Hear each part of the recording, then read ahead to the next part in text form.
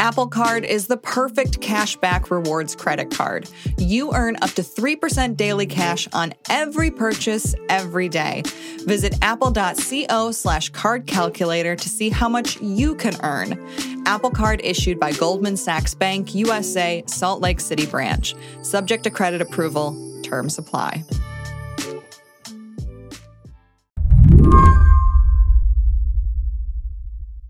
I wonder if I can get you to play translator for me with the Treasury Department. Sure. I'll try my best. That's Jason Bartlett. He's an expert in international sanctions policy. Among other things, he studies North Korea. So he was the perfect person to help understand this statement from the Treasury Department from early May. It says, they sanctioned virtual currency mixer Blender.io, Blender, which is used by the Democratic People's Republic of Korea, aka North Korea, to support its malicious cyber activities and money laundering of stolen virtual currency. I wonder, as an expert on all of this, if you could put that into plain English for me. What does that mean? It was a very significant measure by Treasury because it was the first ever designation of a cryptocurrency mixer. And why that matters is that for the past year and a half, the Biden administration has really tried to wrap its head around cryptocurrency and how it is potentially used to finance bad activity. And if you use crypto to finance shady things like terrorism or nuclear weapons, you don't want a digital trail. And that's where a mixer comes in. Think of it as a technology where you put in one kind of crypto and another kind comes out. So some mixers have different functions. Some allow you to put in Bitcoin. It can come out Ethereum. Or other times they allow you to switch around the addresses. So it's really hard to tell who is putting the crypto when, where, and why, and how it's coming out. If that sounds to you like a great way to launder money, you're not alone. North Korea thinks so too. Unfortunately, usually by the time that law enforcement is able to attribute a hack to North Korea, the hack already happened either a couple of days or a couple of weeks ago, even a couple of months ago. So it's very hard to try to get that money back, really find out where it went. Sanctioning a mixer, Jason says, is a signal that the U.S. may finally be upping its game against North Korea's hacking army. Today on the show, how North Korea got so good at crypto hacking and whether the international community can stop them. I'm Lizzie O'Leary, and you're listening to What Next TBD, a show about technology, power, and how the future will be determined. Stick with us.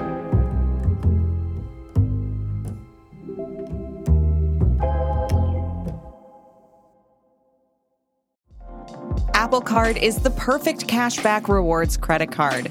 You earn up to 3% daily cash on every purchase every day. That's 3% on your favorite products at Apple, 2% on all other Apple Card with Apple Pay purchases, and 1% on anything you buy with your titanium Apple Card or virtual card number. Visit apple.co/card calculator to see how much you can earn. Apple Card issued by Goldman Sachs Bank USA, Salt Lake City branch. Subject to credit approval. Terms apply. It's hard to know exactly how much money North Korean hackers have stolen in cryptocurrency. But one recent report estimated that they got about $400 million in 2021 alone. By some estimates, money from cybercrime makes up about 8% of the country's economy. Jason Bartlett says that this kind of cybercrime prowess long predates even the famous Sony hack in 2014. He traces its origins back to the 1980s. Specifically 1986. That is when under Kim Jong-il, so the current North Korean leader, Kim Jong-un's father, created, or allegedly he created, but it could have just been the government in general. They like to kind of associate everything to the leader. A institution called Medium College. Some people call it Medium University. Korean is Medium Dahakgyo, which was essentially a training school for hackers. And it started from the resources that we're able to see the late 80s, early 90s.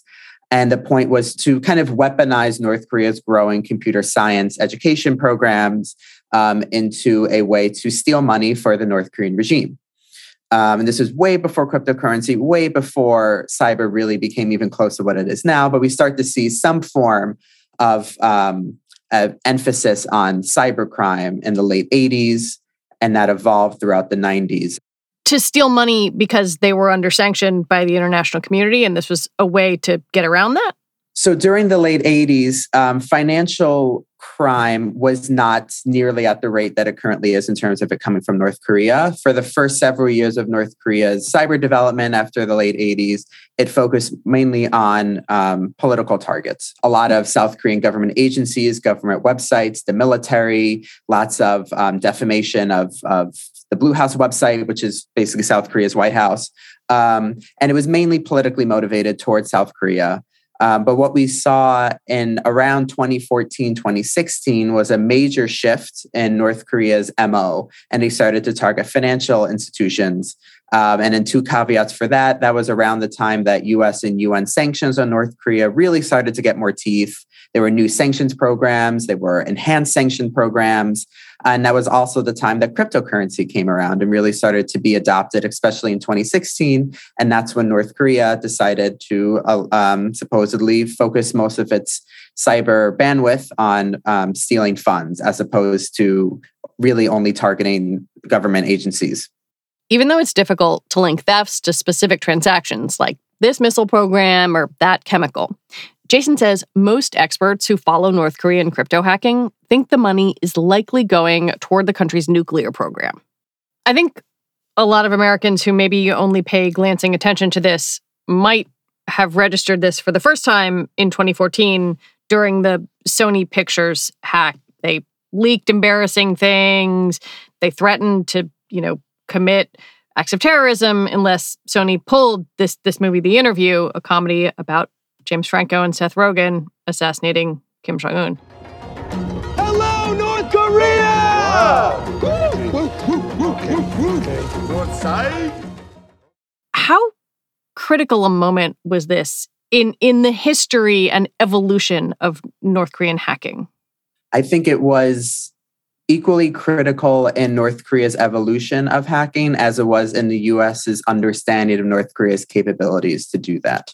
During that time, we also saw a massive focus of more attention on cybercrime in general, not just North Korean. That was the creation of the first cyber sanctions program, was after the Sony Pictures attack in 2014. So we didn't have a sanctions cyber program before then. So I think that was a wake-up call for the US government.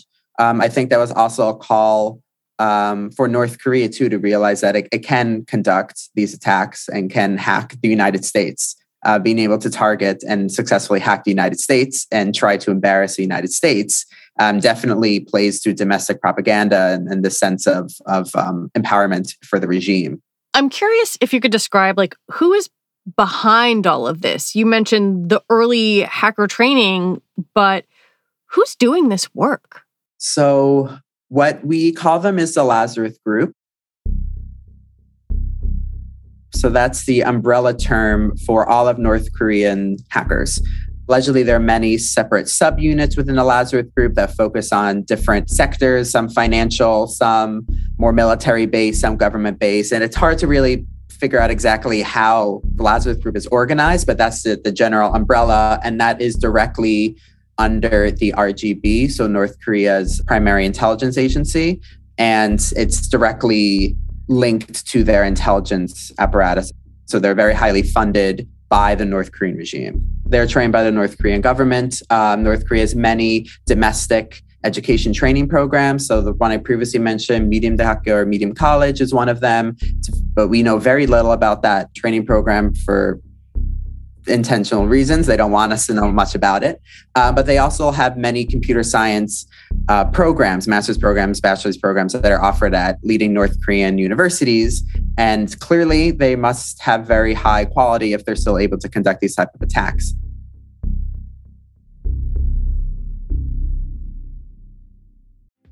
First, the bad news.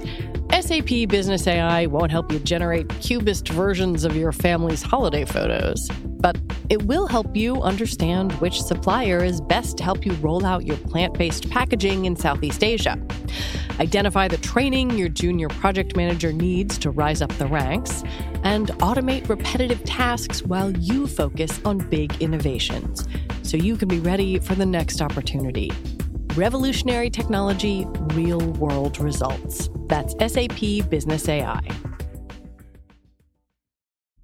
I feel like there's this really interesting tension here where North Korea is obviously an isolated country. And as you wrote in one of your papers, the U.S. seems to have sort of underestimated their cyber capabilities, maybe because of that. How did they get so good at hacking? I still think that China and Russia tend to dominate the cybersecurity field because their attacks tend to focus on espionage, stealing information, stealing government secrets, military secrets in terms of the US. Whereas if we're looking internationally, North Korea presents a major threat in the cyber world to South Korea because they target their banks just as much as they're targeting the government.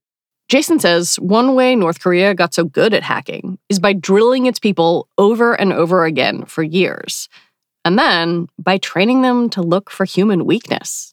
Essentially tricking people through socials. So that can be emails, Twitter, LinkedIn, Facebook, where they pretend to be someone that they're not. They have some type of infected link or file that they trick you to download.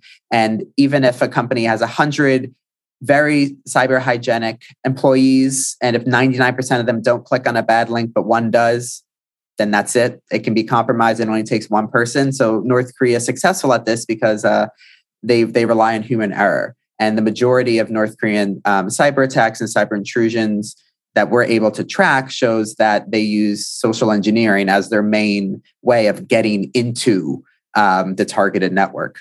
That's something Jason saw when he analyzed 3 big hacks on cryptocurrency exchanges over the past few years.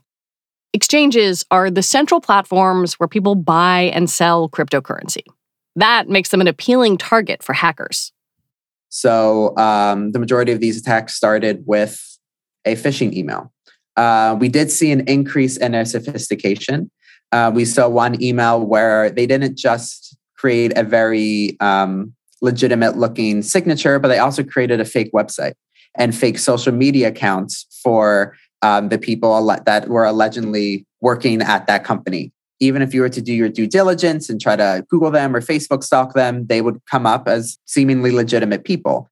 Something else that we saw within the actual laundering, so after the hack, is that North Korea seemed to focus more on speed than obfuscation. So, and by obfuscation, I mean hiding their tracks. So typically, when a hacker wants to steal money, they never want to be found. So they use many different techniques to hide their addresses or the origin of where the funds are going. There's many different techniques and tactics they could use to make it hard to figure out who is who, when did this happen, how did this happen, where is it going? North Korea seems to put just enough energy and resources into having that hidden trail long enough for the money to then go into their hand or go into a jurisdiction that maybe doesn't comply by general or standard legal laws in terms of laundering. And then they don't really care about attribution afterwards, because even if we find out it's North Korea weeks later, it's weeks later. So the money is gone. Whether it's all of the 600 million, we don't know, but it's gone.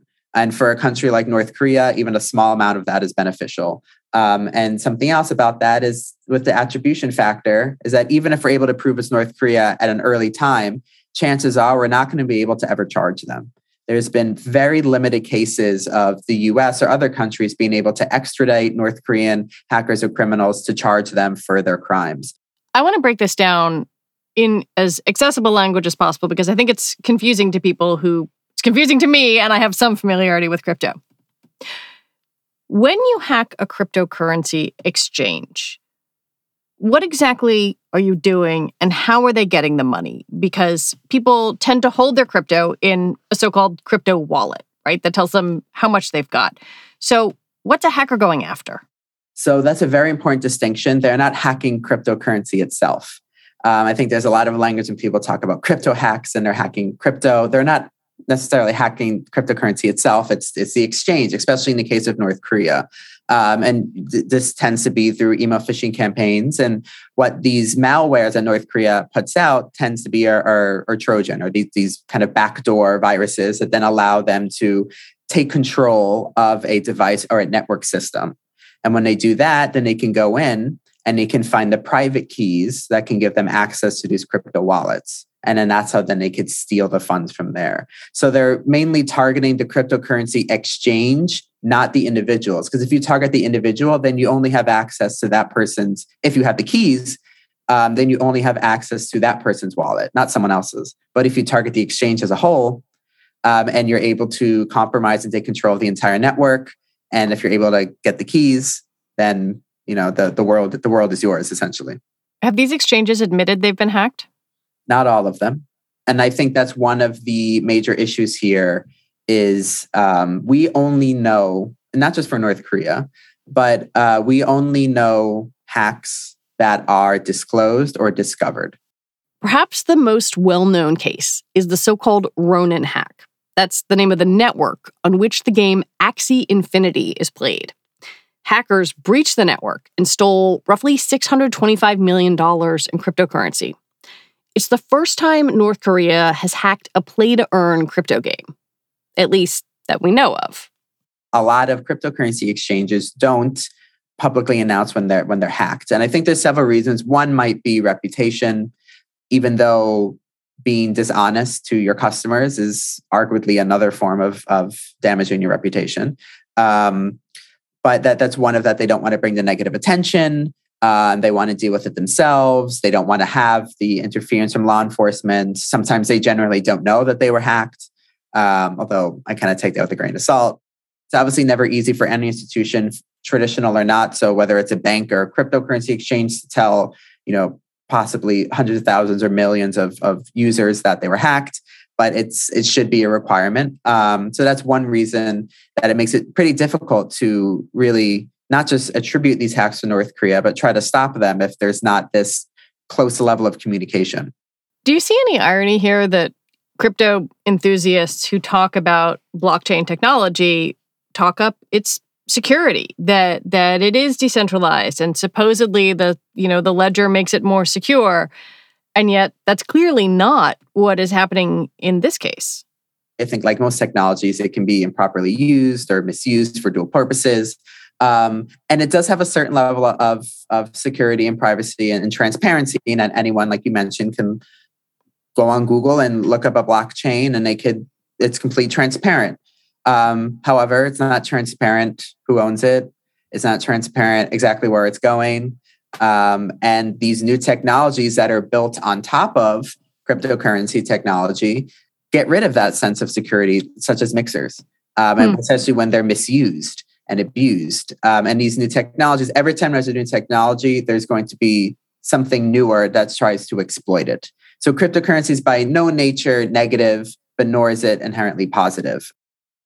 When we talk about rules and regulations, the Biden administration released an executive order on crypto with the intention, and again, I'm quoting and going to ask you to play translator, to mitigate illicit finance and national security risks. It sounds like they're saying, yeah, we're watching these kind of crimes, but an executive order is not a regulation. It's just sort of a list of priorities. Yes, an executive order can sometimes strengthen existing laws and regulations, but I think this was one of hopefully many governmental approaches that the Biden administration will take to crypto. I think this was also supposed to be a very strong signaling message to cryptocurrency exchanges, to people who participate in crypto in a positive way and also a negative way, to know that regulations are coming down the pipeline. They're just trying to figure them out. Also, the use of national security, that's a very broad term. You can almost pile anything into national security. And I think it intentionally stays general so that it can be applied to many different forms of activity. Even within the cyber world, cyber-enabled financial crime is a very niche area that a lot of cybersecurity experts, have competing opinions on, whether it's really cyber, whether it's just financial crime that's used or that's carried out with a computer. And why does that mean it's cyber? I think we'll continue to see many more down the pipeline from Congress, from the executive branch. We saw Treasury issuing sanctions on cryptocurrency exchanges that were facilitating ransomware payments that were going to Russia. So this is, I think, just one keg in the larger wheel that the Biden administration is starting to turn to try to ramp up their efforts to target illicit crime that's funded or related to some degree to cryptocurrency. To go back to the beginning of this interview and thinking about the Treasury Department's announcement, is that a signal to you that the U.S. government is focusing on North Korea and crypto a little more seriously, or is this a one-off? I think it's a mixture of both. I think by targeting the Blender mixer and specifically mentioning its relation to North Korean cyber operatives misusing this mixer and the mixer kind of being complacent in its abuse to help support North Korean illicit activity. I think that one sends a message to just the cryptocurrency community in general, especially illicit actors within it, that the US government is aware of these technologies. They know how they're being misused and they will target them. The case of North Korea, I think that was a great way of issuing impactful sanctions that are targeting new areas that North Korea has already been occupying for many, many years. But targeting these new financial technologies, one, sends a signal, hey, we know what you're doing. Two, we're aware of these issues. And three, we're not just going to stop here. We're going to continue to build on these approaches. And I think this is folding into the Biden administration's just declared initiative to really understand more about crypto and try to consider what type of regulations that we currently have in the financial sector that we can apply to crypto and which ones we can't. Jason Bartlett, thank you so much. Thank you so much for the opportunity to talk, Lizzie. This is great. Jason Bartlett is a research associate in the Energy, Economics, and Security program at Center for a New American Security. That is it for the show today. TBD is produced by Evan Campbell. Our show is edited by Tori Bosch. Joanne Levine is the executive producer for What Next. Alicia Montgomery is the vice president of audio at Slate. TBD is part of the larger What Next family, and we're also part of Future Tense, a partnership of Slate, Arizona State University, and New America. We'll be back next week with more episodes. I'm Lizzie O'Leary. Thanks for listening.